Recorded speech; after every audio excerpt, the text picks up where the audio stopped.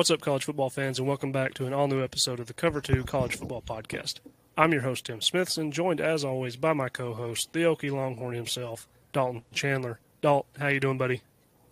I mean, outside of having COVID, I'm doing about as well as could be asked. Just want to take this to apologize for everybody. I know my audio is going to be a little messed up. I am using my Xbox headset to record, but we're here for you, and we want to get an episode out. So just thankful that we found a way to do it. Right, yeah. Doing things a little different.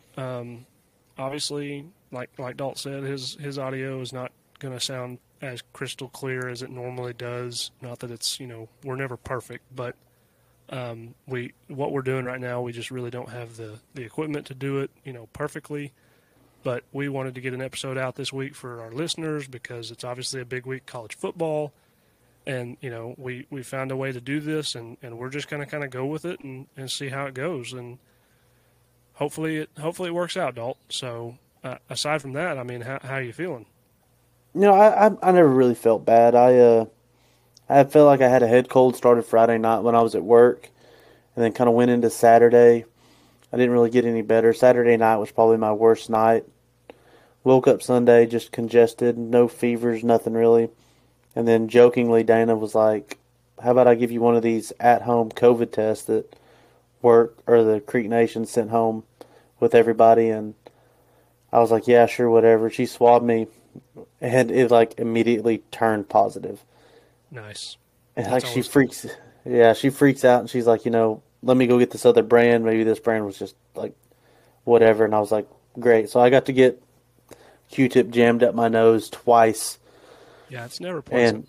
the second one was just as fast with the positive. So I mean, that's where we are. Unfortunately, I think now she's kind of coming down with it, but as long as the kids don't get it, that'll be a win for our household. Right, yeah. You'll survive. You'll survive. But speaking of being sick, there are probably still some Tennessee fans that may be feeling the effects of a hangover from Saturday. Um, Obviously, a wild night in Knoxville. We're going to talk about that game quite a bit, but I just had a couple of things to touch on. That happened post game. Tennessee fans, like we had said, that they're back, and they just don't really know how to act or how to handle it. Um, I mentioned to you that I had saw the guy on Twitter. He was jumping for joy out of pure excitement, and he literally put on there that he tore his ACL in his living room. That's a tough break. You're so excited your team won that you tore your ACL. Yeah, I mean, whenever you go on a span of not winning that game for 15 years, then you finally get a win. It can be a little bit of an overstimulant. Look at everybody that rushed the field. I mean, they tore down the goalpost in Neyland. There were people peeling up Chunks of grass, chunks yeah. of chunks of grass to take home with them. Right. Uh, they wanted to savor every bit of that moment. They walked the goalpost down to the river and throw them into the river, and it was just we talk about the Neyland there and that guy there, but I mean he was everywhere. Oh, yeah. Tennessee fans everywhere were losing their minds. I mean, I seen people running and jumping over couches in their 40s, and I'm just like, Uh, I couldn't do that. I couldn't do that if you asked me to, and I'm somewhat of a decently Spring chicken. athletic, yeah, decently athletic person, but you know, Well, yeah, I mean, it's been so damn long since they beat Alabama. I mean, you just can't hardly blame them. I mean, and to talk about the goalposts, it was funny. We had talked about this that they had put out a tweet saying that they'd started a GoFundMe for the goalpost to replace them. And ironically enough, they actually had already prepared for the goalpost to be torn down. They had a guy that basically rebuilt them before the game even started.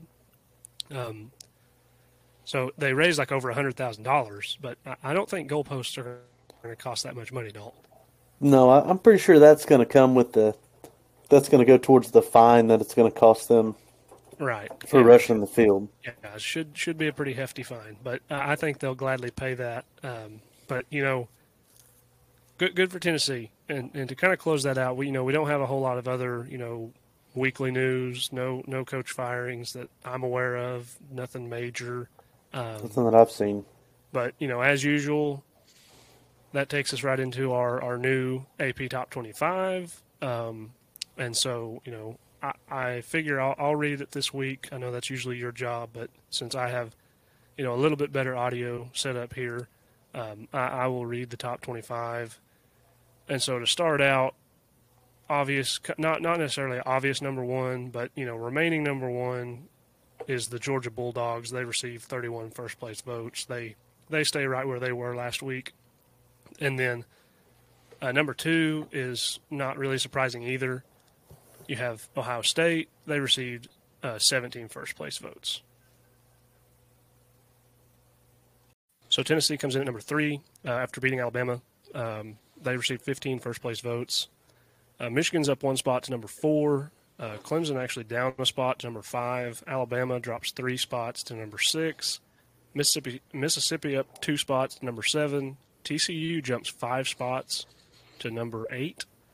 UCLA, the Bruins, up 2 spots to number 9. Oregon up 2 spots to 10. Oklahoma State, after their loss, they fall 3 spots to number 11. USC, following their loss to Utah, drops 5 spots to number 12. Wake Forest up 1 spot to number 13. Syracuse, after their big win over NC State, jumps 4 spots to number 14. Utah, after a big win over USC at home, jumps 5 spots up to number 15. Penn State, after being bludgeoned by Michigan on the road, they drop 6 spots down to number 16. Kansas State stays even at 17. Illinois up 6 spots to number 18. Kentucky, after a big win against Mississippi State, they're up 3 spots to 19. Texas jumps 2 spots to number 20. Cincinnati stays even at number 21. UNC jumps into the rankings for the first time at number 22. NC State, after a loss, falls 8 spots to 23. Mississippi State, also after a loss, falls 8 spots to 24. And for the first time, Tulane closes out the top 25 after being unranked a week ago. And so you look, other teams receiving some votes. You have Purdue. They received some votes. LSU was close. I had kind of predicted that they would maybe make it in the top 25. South Carolina received 13 votes. UCF. Kansas, after their loss, they fell out, but still received 12 votes. James Madison, who I believe they won again, they fell out of the ranking. Oh, did they get? Oh, that's right. They got beat by Old Dominion. Yep. So they had just jumped into the rankings, and they fell out, them and Kansas. Those were your only 2 teams that totally fell out of the poll. And we're not going to talk about Kansas, but your 5-7 prediction, it's you're on the right path, Dalt. I mean, good on good. They didn't look great. No. I mean, granted, they scored 40-something points against OU, but right. you that's great and all, but you can't give up 50. Yeah, I mean, and we're not gonna touch a whole lot on our 2 teams, but yeah, Kansas OU did with Dylan Gabriel back literally did whatever they wanted on offense Saturday. I mean, they had over 700 yards total offense. Kansas, they had no answer for anything. So it's kind of strange, really, because their defense hasn't been great, but it hasn't really been as bad as it looked Saturday. It was really bad. I watched most of that game, and they did not look very good. Didn't look very stout defensively. But that's your new top 25. We had quite a bit of shakeup. Some teams fell that had lost. Had a lot of ranked matchups this past week. So obviously, when that happens, you're going to have teams that drop in the rankings, teams that fall out of the rankings, teams that move up. And so, I mean, top 25, it kind of just is what it is. Obviously, it's just something that we talk about every week. Not a whole lot to take from it. You have, 4 4 SEC teams in the top 7. That's, probably something to be said for that. Couple of Pac-12 schools, only one Big 12 school. But really, I mean, I don't have a whole lot to add as far as the rankings go. I mean, the move isn't surprising for Tennessee to jump Michigan. Michigan hadn't really played anybody, and kind of like we had touched on, the Tennessee's the only team that's beat four ranked opponents this year. Right. And a game that we're going to talk about this week gives TCU a chance to jump into that category as well with a win over Kansas State this weekend. But the 15 votes for first place, or you can see why. Yeah. I mean, there's definitely I feel like there's definitely an argument to be made for Tennessee jumping, into that, even to that number one spot. It's hard to say if they really are the best team. I mean, I find it kind of funny, and like I said, we're going to talk about that game.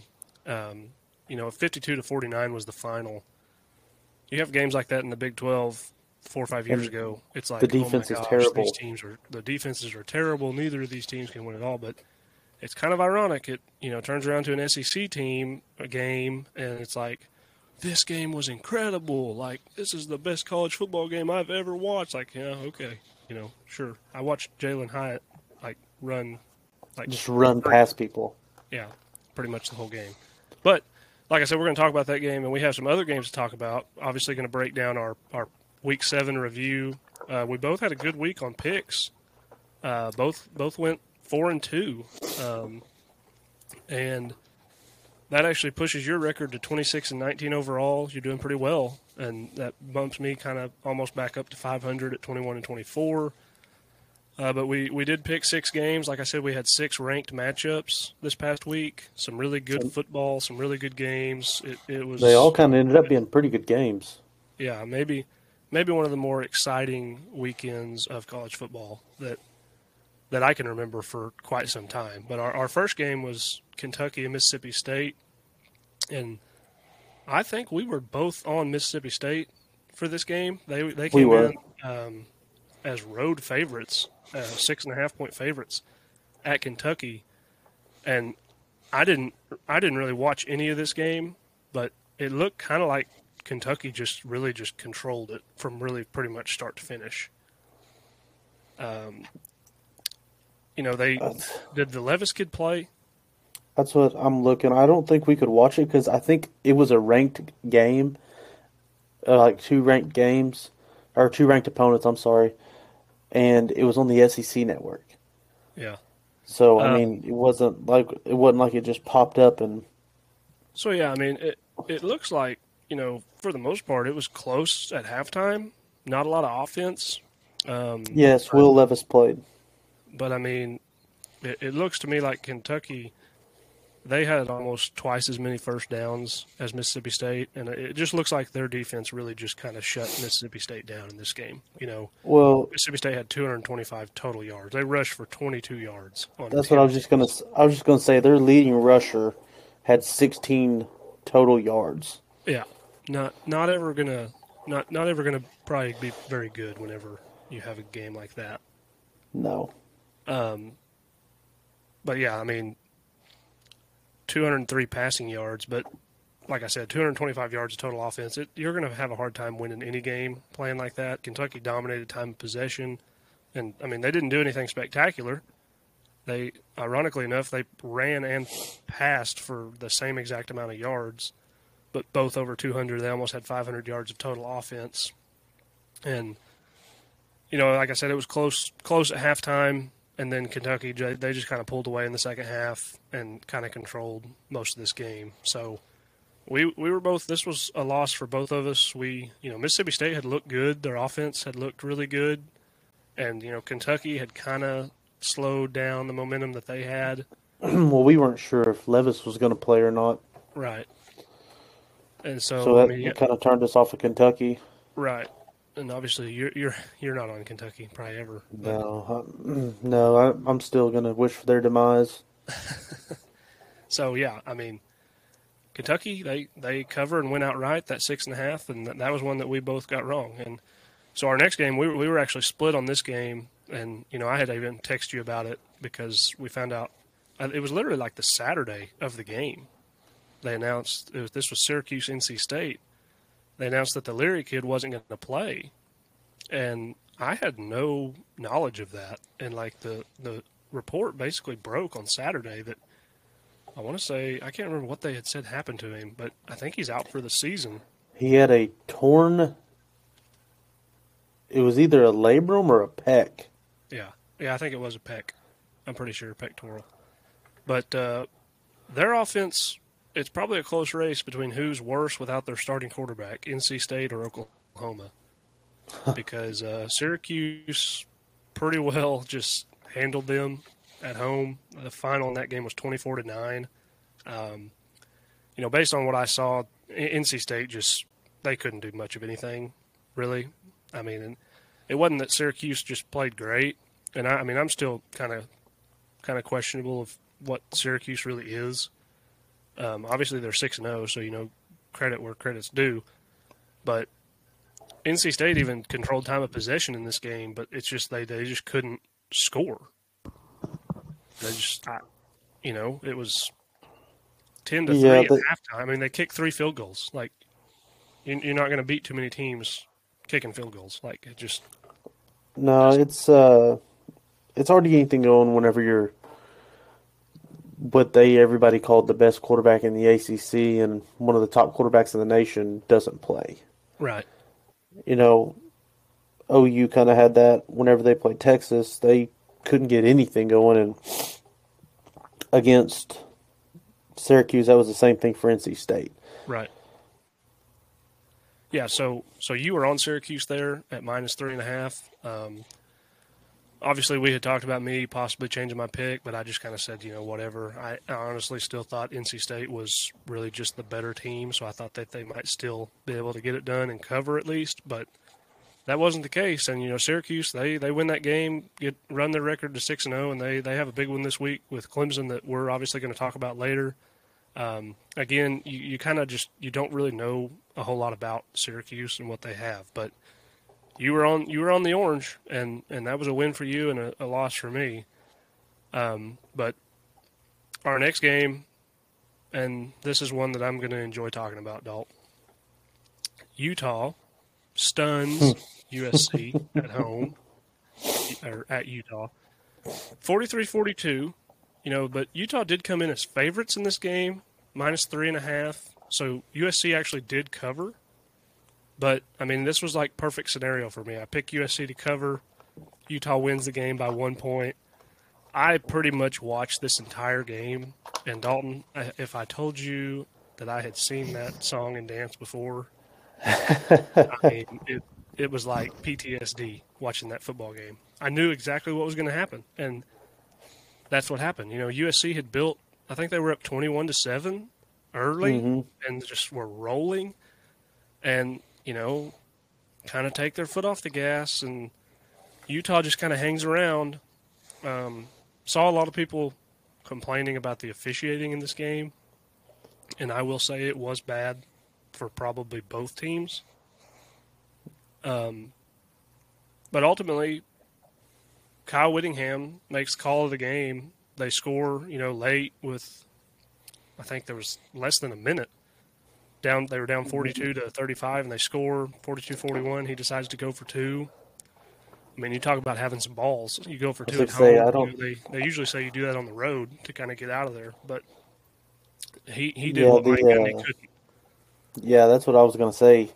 He did what Mike Gundy should have done in the first overtime, and I don't know how he walks around because.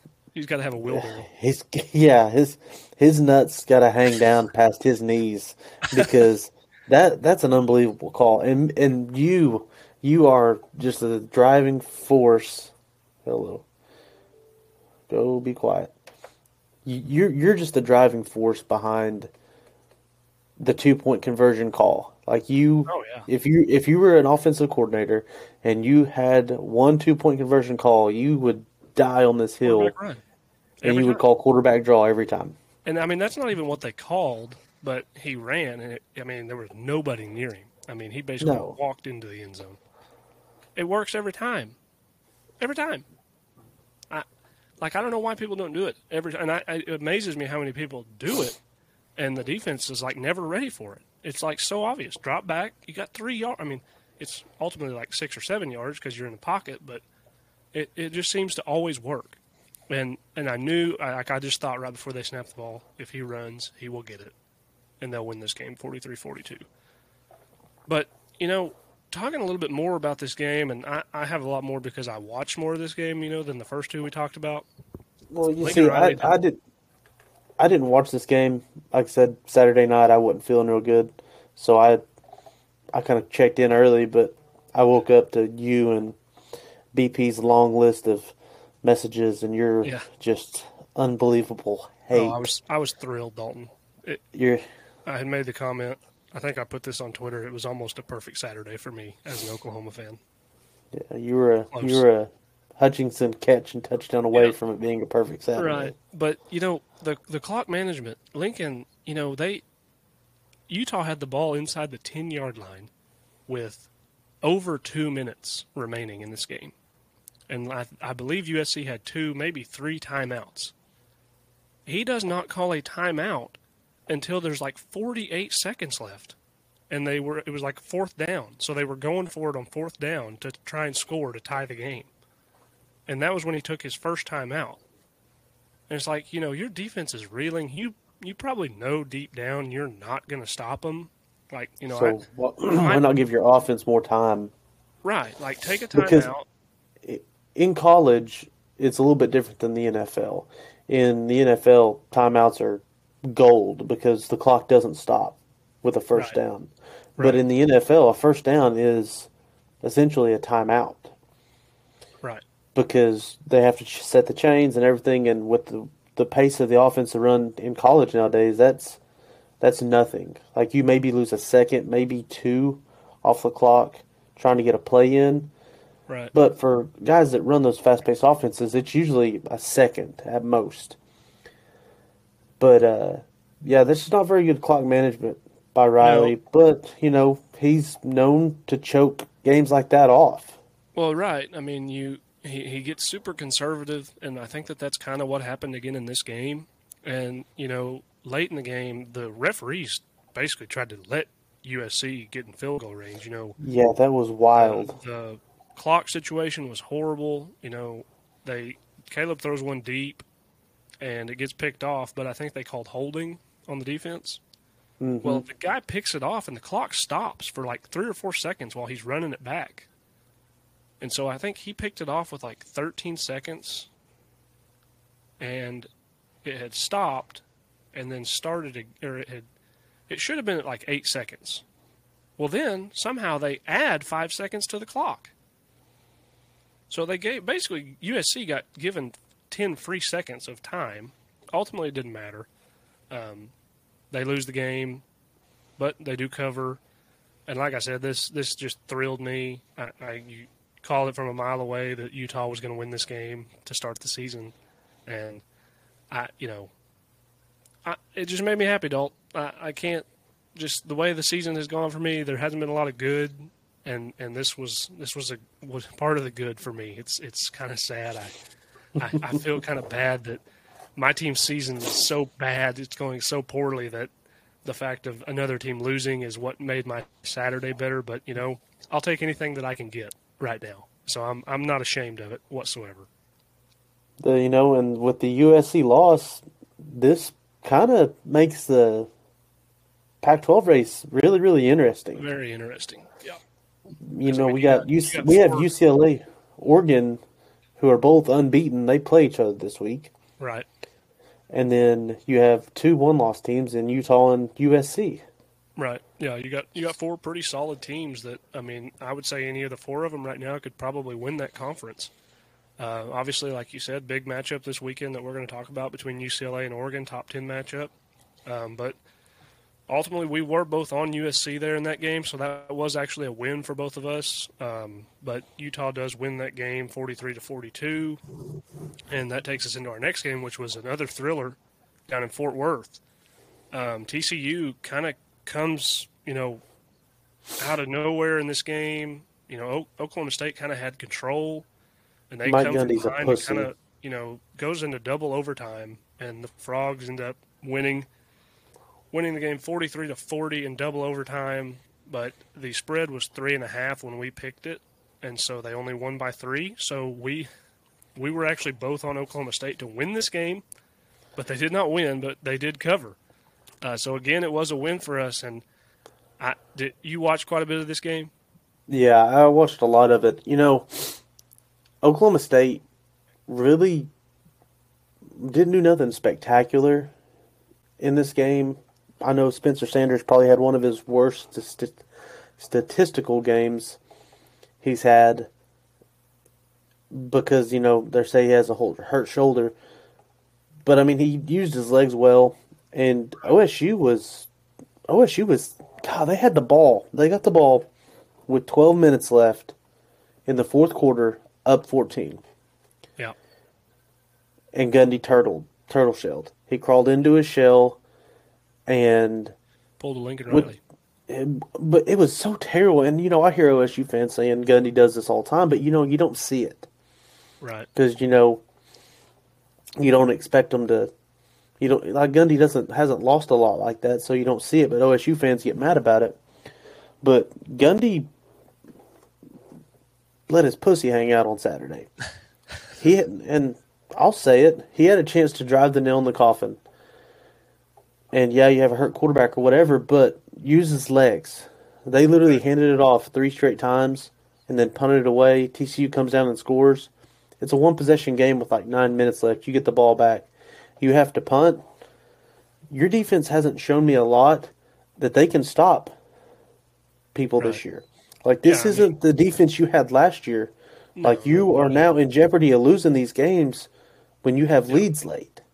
Yeah, I mean, the defense it's not just terrible, but it's nowhere near what it was last year. I mean, TCU accumulates over 500 yards of offense in this game. And, I mean, what was the score? 31 to 17. Was it 30?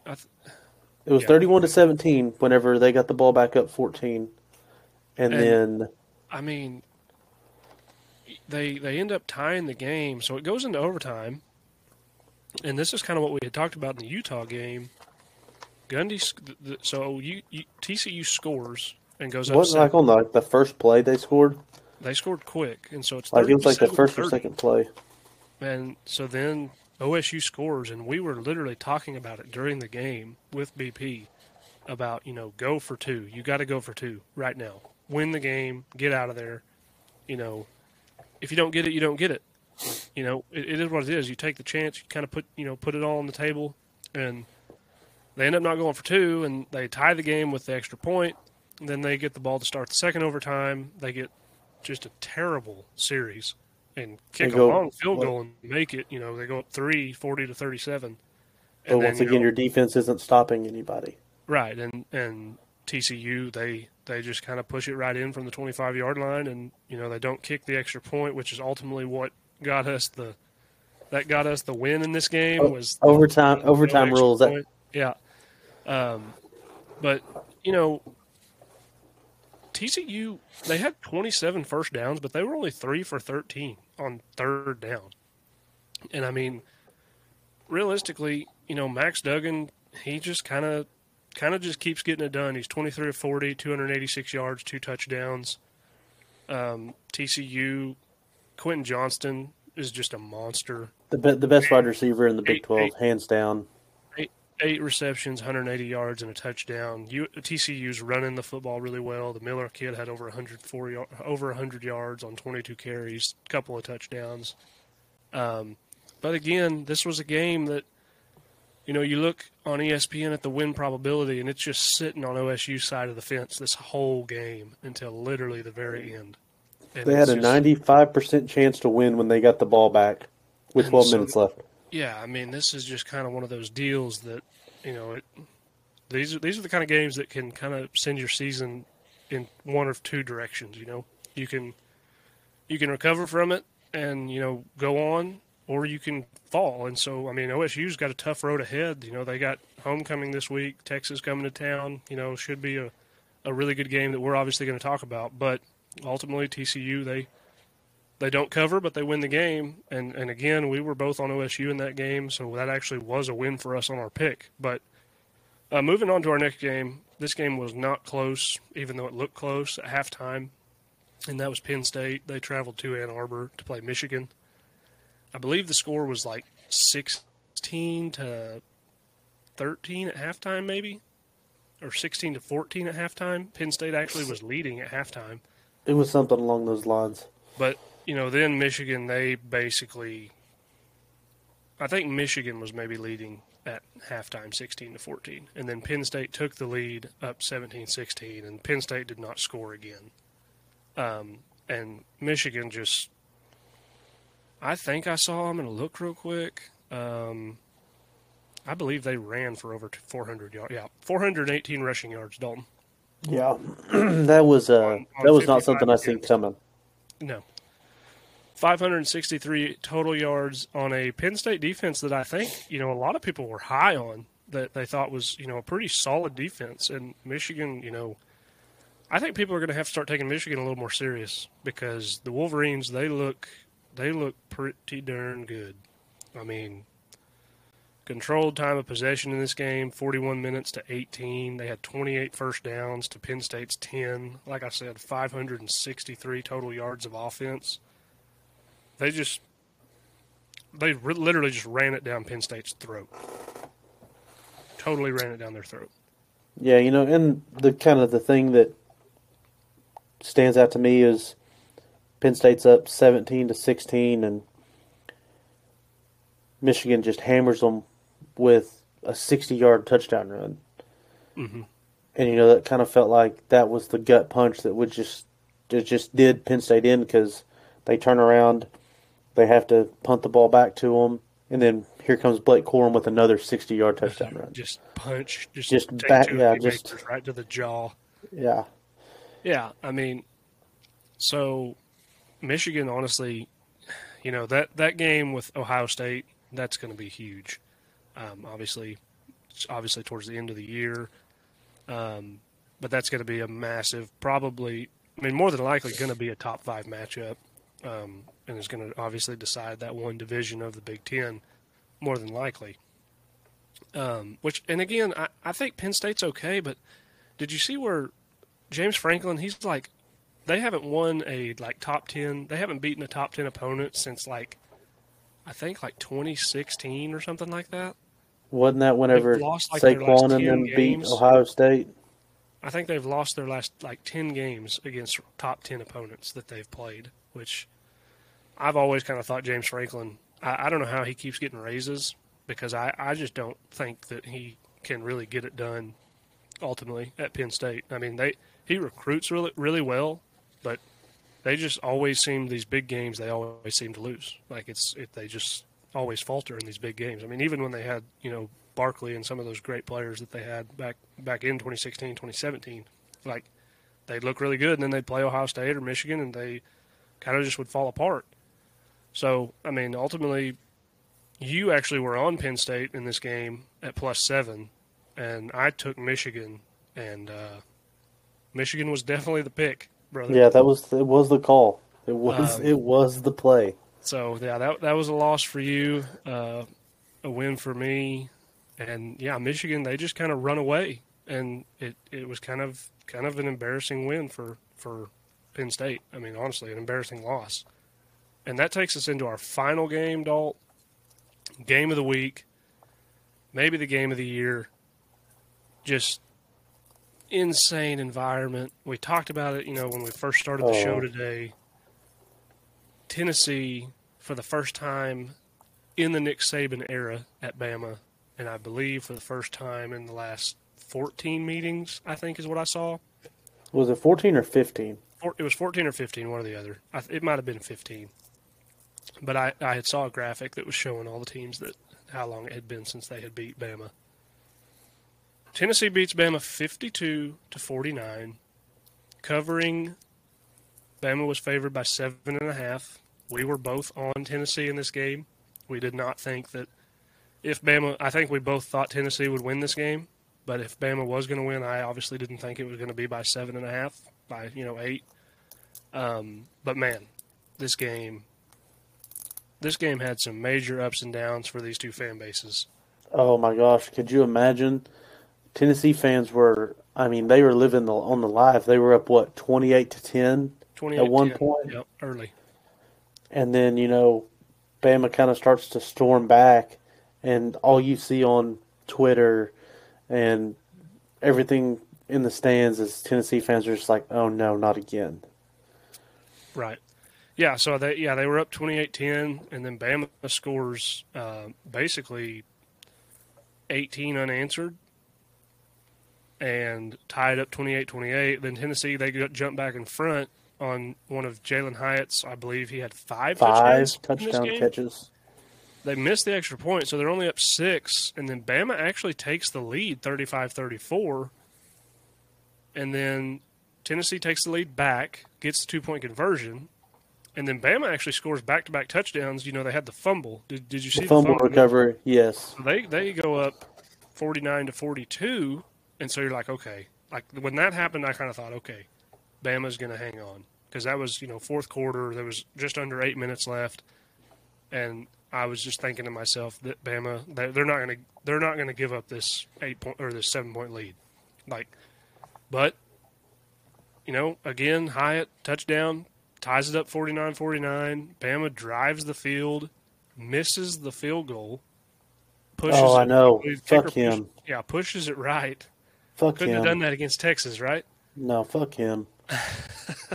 He's literally missed I want to say he's missed either 4 or 5 since he's made that field goal in Austin. So he can eat. He can eat a bag of dicks.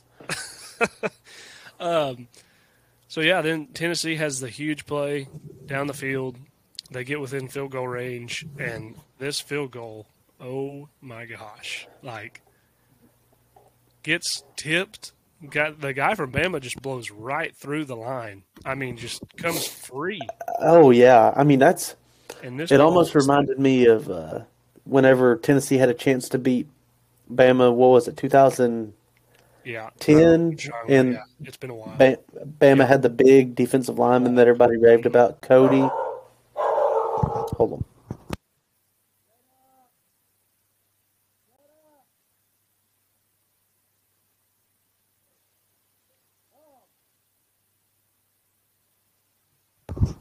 Okay. Yeah, I think the score was 12-10 in that game, and Tennessee was kicking to win. Yeah. And I mean, this ball was like a dying duck being shot out of the sky, and I mean it just snuck over the crossbar. I thought he missed it. Yeah, I thought it was short too. I did too. When he first kicked it, I was like, he just duffed this field goal. Yeah, I was like, that looked like my wedge shots. But the bunker. Yeah, I was like, there's no way this gets there. Luckily for him, it did, and he's the hero. But as kind of went back and they were replaying it, they were like, oh my gosh, they got a hand on it. Yeah, it got a pretty good hand on it, and it snuck over that crossbar, and chaos ensued. Did you see the video of the referees trying to get out of there? They were beeline to get out of there, which I don't blame them. But which I didn't think the officiating was bad, but obviously they're always trying to get out of there because you just never know. Some crazy fan may. Yeah, and that's what might happen at Neyland. I mean, you talk. Yeah, about that's no shit. They were throwing beer cans and everything else when they played Ole Miss last year. Mm-hmm. I think I saw that they had they broke the decibel record for a college game at over 124 decibels in there, which Neyland's insane. Oh gosh, I mean 680. They hold over what 100 and it's over well over 100,000. Hold on, I can look at the attendance right here. And I mean, it's just 102,000. Right. So. Yeah, just mass chaos ensues. We talked about the goalposts get torn down. They get carried out of the stadium down to the river. Get thrown in the river, floated down.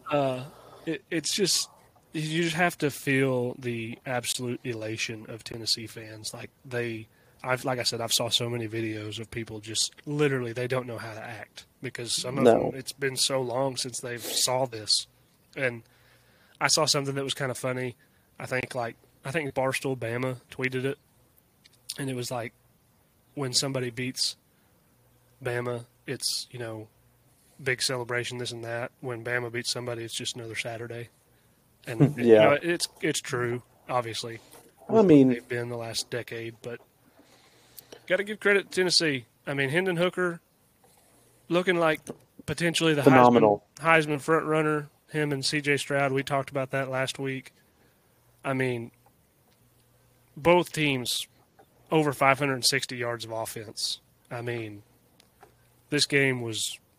I mean, Bama even controlled time of possession, but ultimately, Tennessee. And I got to say, as an OU fan, I gotta point this out. Josh Heupel left Norman in a bad situation. Not left Norman. Yeah, he got ran out of town because that's better. His offense sucked. It was bad. It was terrible. I'm not going to defend what he had at OU his last few years. It was bad. He got ran out of town. Like, from everything I've been told or have heard, he doesn't have much of a relationship with anybody, like as far as like Bob and all that at Oklahoma.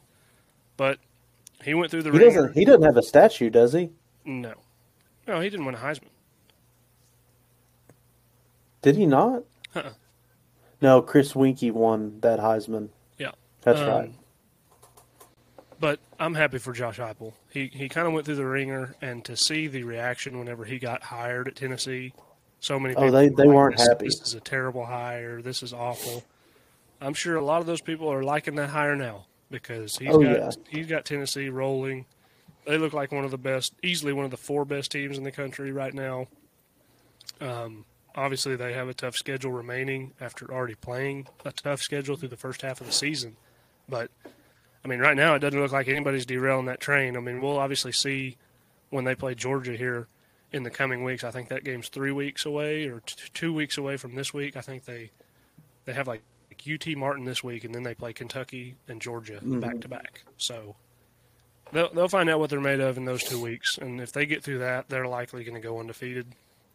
But that rounded out our games this week. Just like we said, a crazy week of college football, Dalt. And on our picks, like I said, we both went 4-2, and so going into our Week 8 preview, we have another great slate of games to pick from. And so I mentioned it a minute ago, your record now improves to 26-19 in picks against the spread, and I'm 21-24. So you've got a pretty healthy lead on me going into this week. So I may have to mix it up, try to get back on the winning side of things. But we'll get right into our first game, and that's number 7, flying under the radar at number 7. Ole Miss. Nobody really talking about the Rebels. Going to LSU, to Death Valley. LSU comes in as a 1.5-point favorite. And now I'm going to go look real quick. So this is a 2:30 game, so you don't have the rooster kickoff like they did for Tennessee. But it's not a night game kickoff either. No, it's not a night game. I'm genuinely surprised that LSU is favored in this game.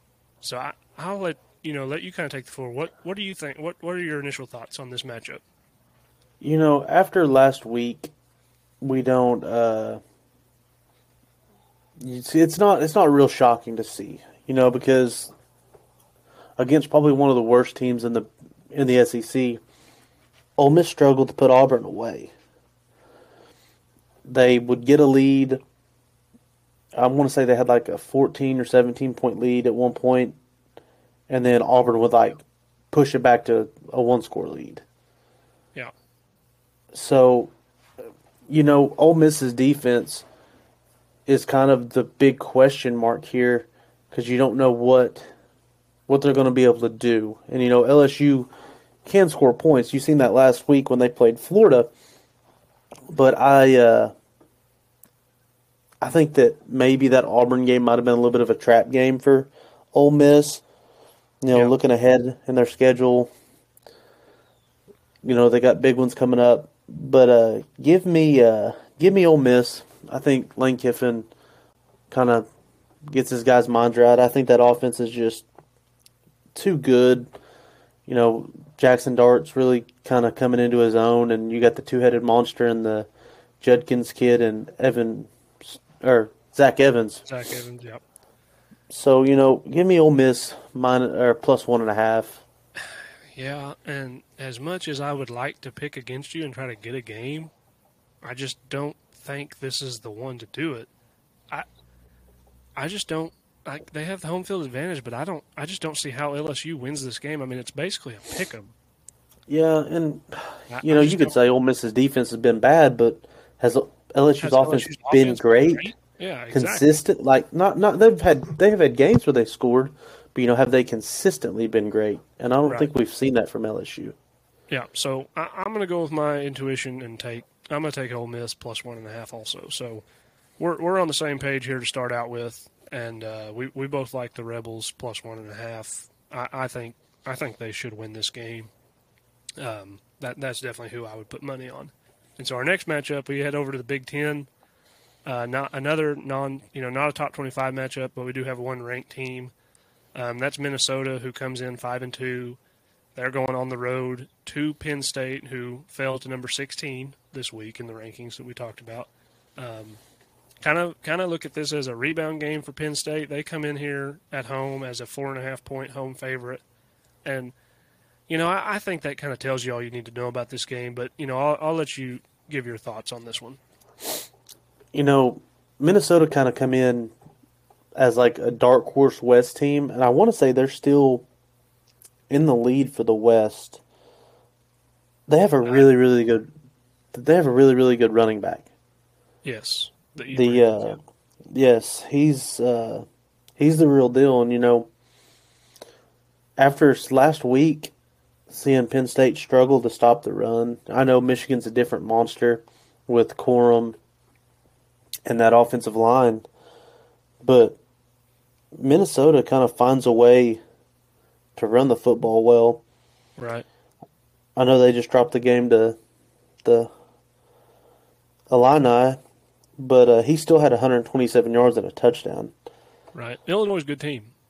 They But actually who is leading the West division. are they leading in the West right now? That's Yeah. what I knew Minnesota was up there last week. I knew they lost. But on the same retrospect, they also gave up a lot of yards on the ground to Illinois, and Penn State can run the ball a lot better than the Illini can. So I'm gonna go Penn State. Penn State minus 4.5. Yeah, minus 4.5.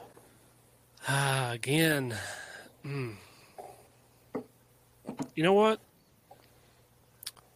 I was leaning Michigan or Minnesota, I'm but I think that the only thing that Minnesota can really do is run the football with right, right.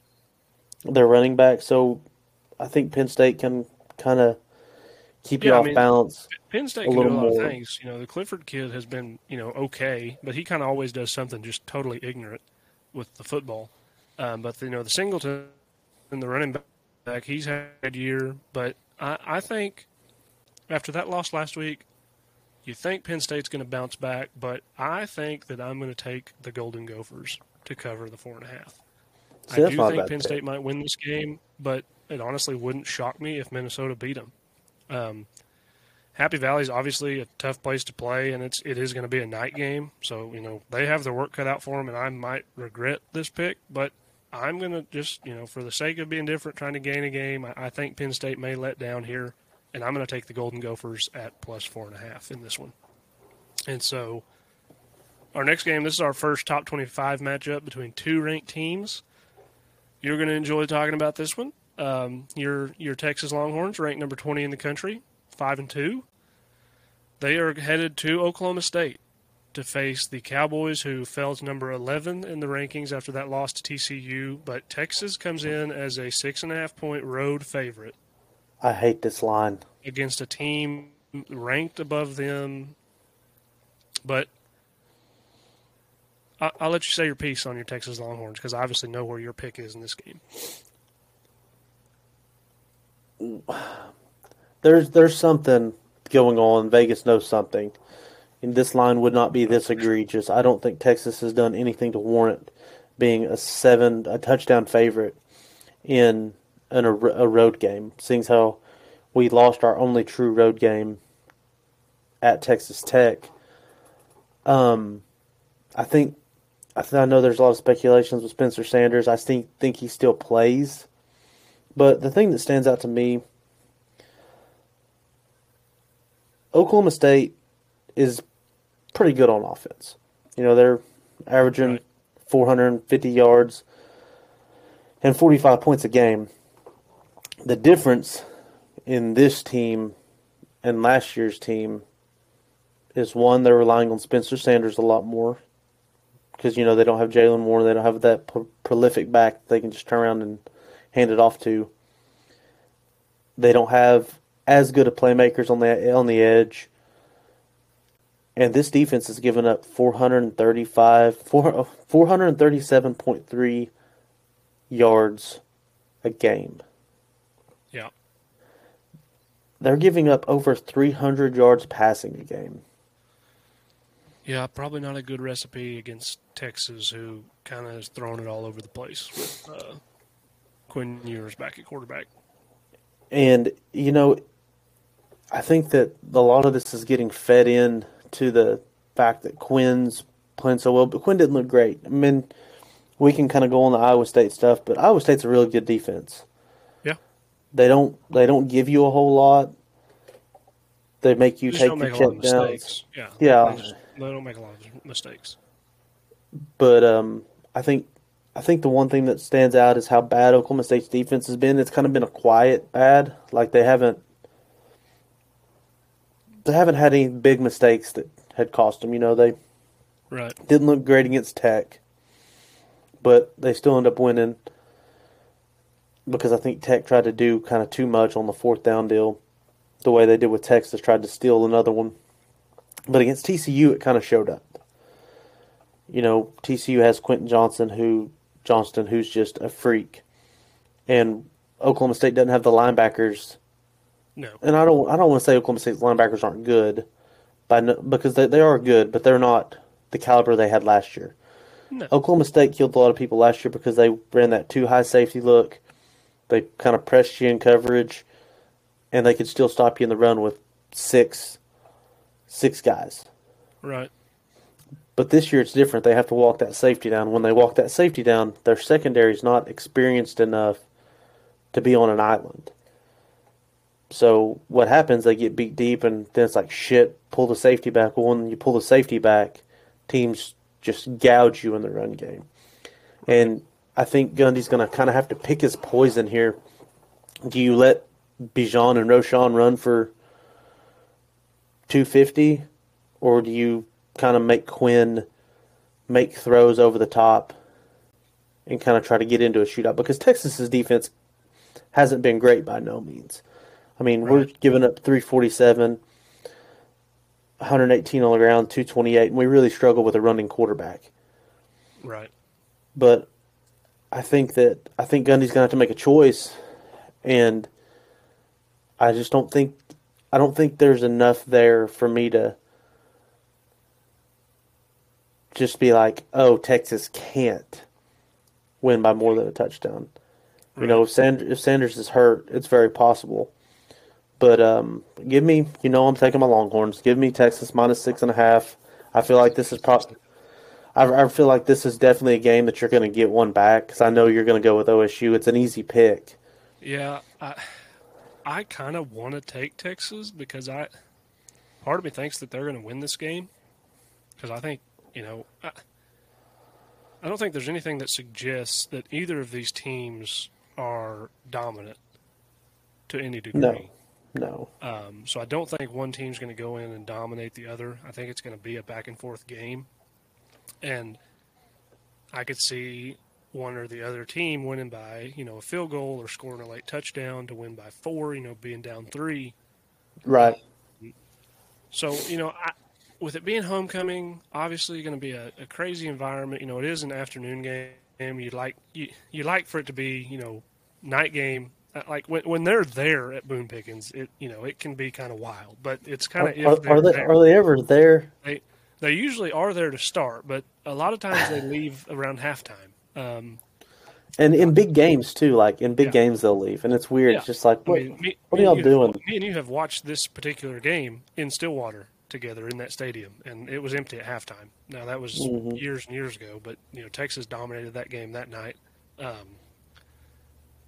I am going to take the Cowboys at plus 6.5. I really don't think that they're going to win, but I think that they're going to cover. I don't think they're going to get beat by a touchdown, but I could be wrong. This is more so me just trying to take a game back. I mean, you're picking the right way. I This mean, I'm game not is I'm not oblivious to the fact that this line is outrageous.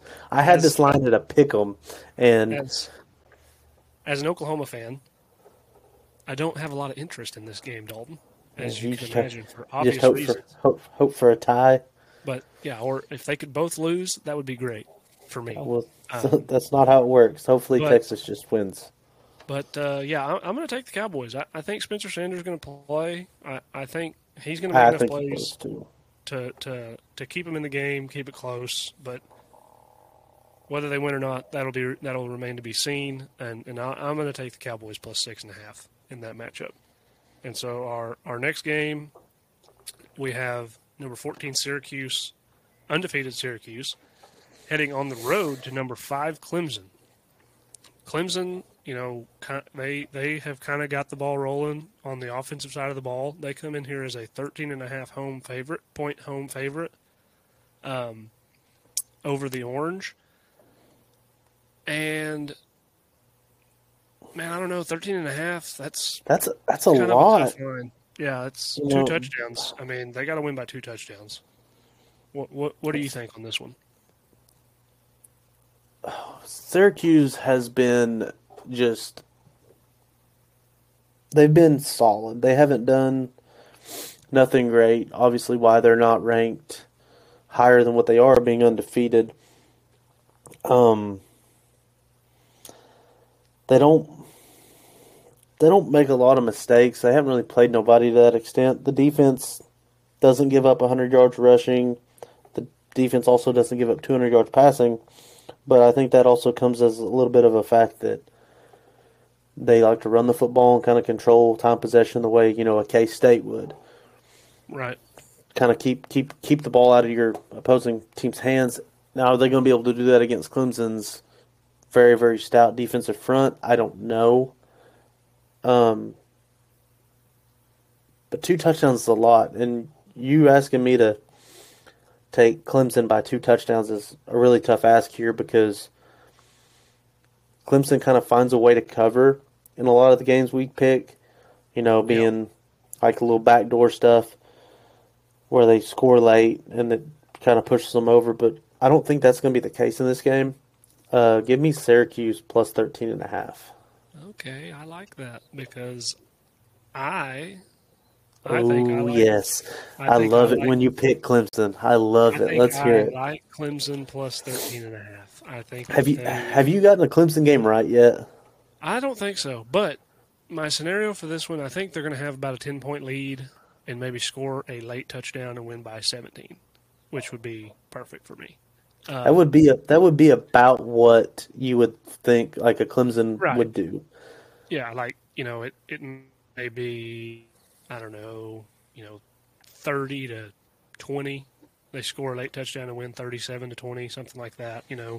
I could I see hope they that kick. happening. I hope they kick a I field don't. goal and they win The one 33 thing I to have 20. here, Clemson's offense has gotten going with DJ and Will Shipley, and I don't know how much success that Syracuse is going to have offensively against that defense. So, yeah, I'm going to go with the Tigers plus or minus 13.5. I like the Tigers, and so that takes us back to the Big 12 and probably the biggest conference matchup of the week for the Big 12. As far as the conference race goes, we have our 2 undefeated conference teams facing off. Number 17, Kansas State. They go down to TCU, and I don't know how TCU's getting all these big games at home. Oh, I know. But That's they're traveling to number 8 TCU, and TCU comes in as a 3.5-point favorite at home. This is a night game in Fort Worth. What are you thinking on this one? this. I've been scratching This is, my. I feel I've like been this is a tough game to pick. This is a really tough game to pick because you don't know what you're going to get.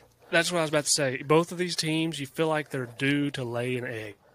Yeah. Totally Kansas State's like a already game. laid one against Tulane, Right, which that loss doesn't look as bad now because Tulane's ranked in the top 25. right. So, you don't just go, oh, well, they lost to a non-Power 5 team. That non-Power 5 team's ranked. Yeah. Adrian Martinez has been kind of in the pass game. Kind of meh. So, I mean, you know how many passing touchdowns he has on the year? 4? Is that what I'm looking at? 4. Yeah. 4 touchdown passes on the year. Deuce Vaughn hasn't done a lot either. No, he hasn't. But, you expect that when you're the guy. Right. Like, they haven't done a real great job of scheming him open. Right.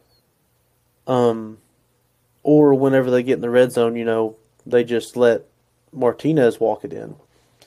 Yeah. The one place that I think Kansas State's going to have to just refuse to give up is they're going to have to double team Quentin Johnston. Right. All night. You don't put a guy on an island with him. I don't give a shit who your best corner is. Quentin Johnston's better. Yeah, I think Kansas Make State somebody else beat you. Yeah, they will have a hard time with Johnston, and I mean, really, all of TCU's wide receivers, they're big body guys. But Quentin Johnston's different. Oh, no, for sure. That's what Jared Wiley, the 6'7" tight end that they got from Texas, yeah, is another tough matchup because you literally put him anywhere on anybody, and he's got a 5 to whatever inch advantage. Yeah, because you don't see very many 6'4", 6'5" linebackers who can cover. So what do you think? Everything in my heart of heart tells me to take TCU minus 3.5, but I'm just sitting here thinking, Kansas State finds a way. Chris Klieman finds a way to put themselves in these games. I'm taking TCU. I'm sorry, I can't go away. Yes. Okay. They're at home. It's a night game, and I just think that if you try to stop one, you're going to lose to the other. I'm actually not going to go against you here. I like TCU also. Ironically enough, not that it would ever happen, but I talked about my wild scenario that I came up with for Oklahoma to get back in the conference race. That would require a Kansas State loss here. So I'm taking TCU, not in hopes of that happening. It's just ironic that's happened to be the case. You need Kansas State to lose this. That way they can lose to Texas and Oklahoma State. Yeah, and I mean ultimately my scenario that I came up with, I need TCU to run the table. So probably not going to happen, but that's what I need to happen. So I think I would like the Horned Frogs regardless. I think their offense, they're doing a lot of good things. I do agree with you on the Johnston kid. I think Kansas State is going to have a really hard time having an answer for him. And so I don't think that Kansas State's going to be able to keep up with TCU. So I like the Frogs minus 3.5. I think they win this game by a touchdown, maybe 10 points. So I will take TCU minus 3.5. And so with that takes us into our game of the week, Dalt. It's a Pac-12 matchup.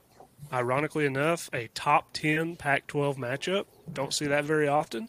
Fighting Chip Kelly's, baby. Especially recently in years past. But we have number 9, UCLA, undefeated, heading to Eugene to take on the number 10 ranked Oregon Ducks, who come into this game as a home 6-point favorite. This line is disrespectful. Oh, okay. This line is disrespectful. I don't care what Oregon's done since they've got... I mean, are we forgetting what Georgia did to them in week 1? I think most everybody has, yeah. Is it forgiven?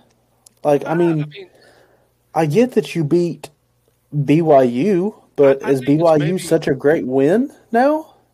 I think it's forgiven, but not necessarily forgotten.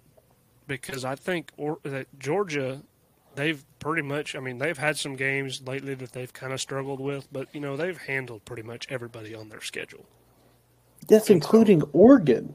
But you also have to take into account that teams do improve throughout the season most of the time. Sometimes they get worse, but most of the time they're going to improve. And it's a first-year coach. Like, that was obviously, an interesting situation for him being the former Georgia defensive coordinator. Like, again, I'm not saying it's forgotten about, but I do think you have to forgive it a little and kind of, you move on. Oregon's looked like a good team. I don't think they're as bad as they were in that game against Georgia.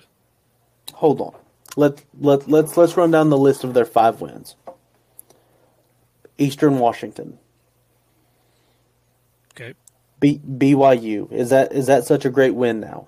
It's not looking a great back win, at but it. it's a good solid win. Okay. Beat them. Washington. Okay. Washington State. Okay. I mean, they gave up 41. Yeah, not. And they had to come from behind to win it. Yeah. Arizona and Stanford. Are either one of those good teams? No. Newsflash. UCLA is a good team.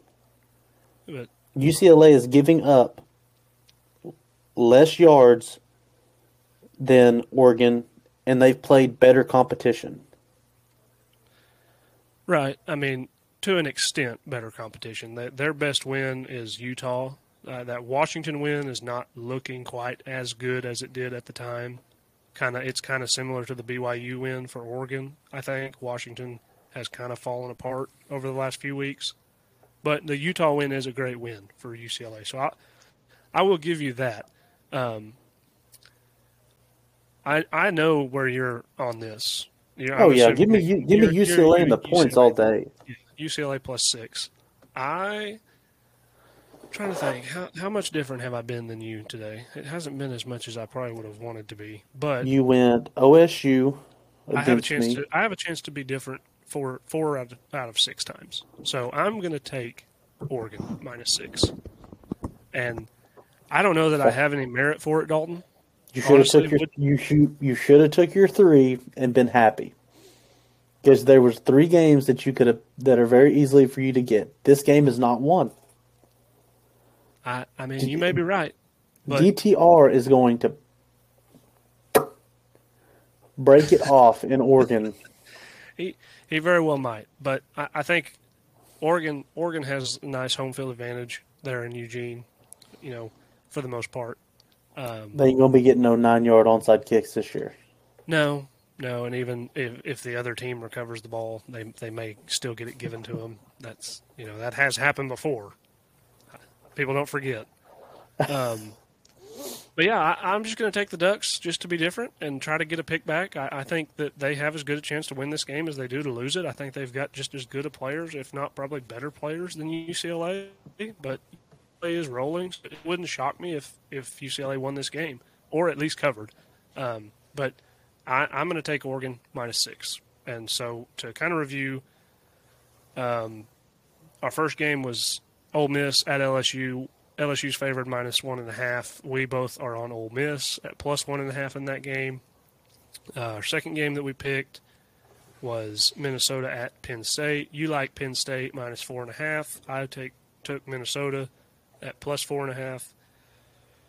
Texas at Oklahoma State. You are obviously on Texas at minus 6.5. I like the Cowboys at plus 6.5 in that one. Syracuse at Clemson. You are on the Orange at plus 13.5. I'm taking Clemson minus 13.5. K-State at TCU. We both like TCU in this one at minus 3.5. And then our game of the week, UCLA at Oregon. You like the Bruins at plus 6, and I like the Ducks at minus 6. So we do have some discrepancies this week. So there's some potential for me to get. It could be a really big week for you. It could be a really big week for you. Could be a really bad week for you too. You could really stretch your lead, or I could gain some ground. But another exciting week. Probably not quite as good a slate of games as last week, Dalt. But there's several good games. Should be another good Saturday of college football. I'm really looking forward to it. My Sooners cannot hurt me this week, Dalton. They are on a bye week, so you cannot lose to the bye week. They cannot hurt me this week. You can't lose to the bye week. You can't you're going to obviously get to watch one of your biggest rivals lose. Right, right. And is USC on a bye week too? Yeah, I think so. Okay, Yep. so I mean, your biggest rival won't lose because they don't play. But yeah, it is nice. I'll be able to kind of just sit back and relax, watch some college football, and see how it all turns out. But I mean, we could say that OU's really known for off week disasters. Your running backs or one of your best players might go punch that, some girl in a subway. that that's just off season stuff. That doesn't happen in the bye week. But I guess with that kind of rounds out. We're here on episode 17, Dalt. I mean, and it's going to be really interesting to see how this turns out. Yeah, I mean, like we said, we apologize for the audio. We're kind of trying to make do. Like we said, I'm on my Xbox headset Yeah, recording via Riverside. Thank goodness for Riverside. I mean, this might be a tool that we use more often, and maybe potentially kind of slide into some video podcast for some reviews or something if this turns out good. yeah, for sure. We just probably need to get the proper equipment more so to Right. use it. But I guess with that, I don't have anything else. If you guys enjoyed this episode, we're on Spotify and iTunes. We are on a couple more platforms now, Stitcher and iHeartRadio. You can find us at the Cover Two Podcast. We're on Twitter at the Cover Two Podcast. We're on Facebook at the Cover Two Podcast. If you guys enjoy the show, leave us a rating, rate us 5 stars, write us a good review. If you don't like the show, that's fine too. We don't, no hard feelings. Give us some interaction on social. We enjoy interacting. We always are on there talking about college football. But other than that, Dalt, I guess if you don't have anything else to add, I guess we're out. No, sir. Don't forget to cover the flats.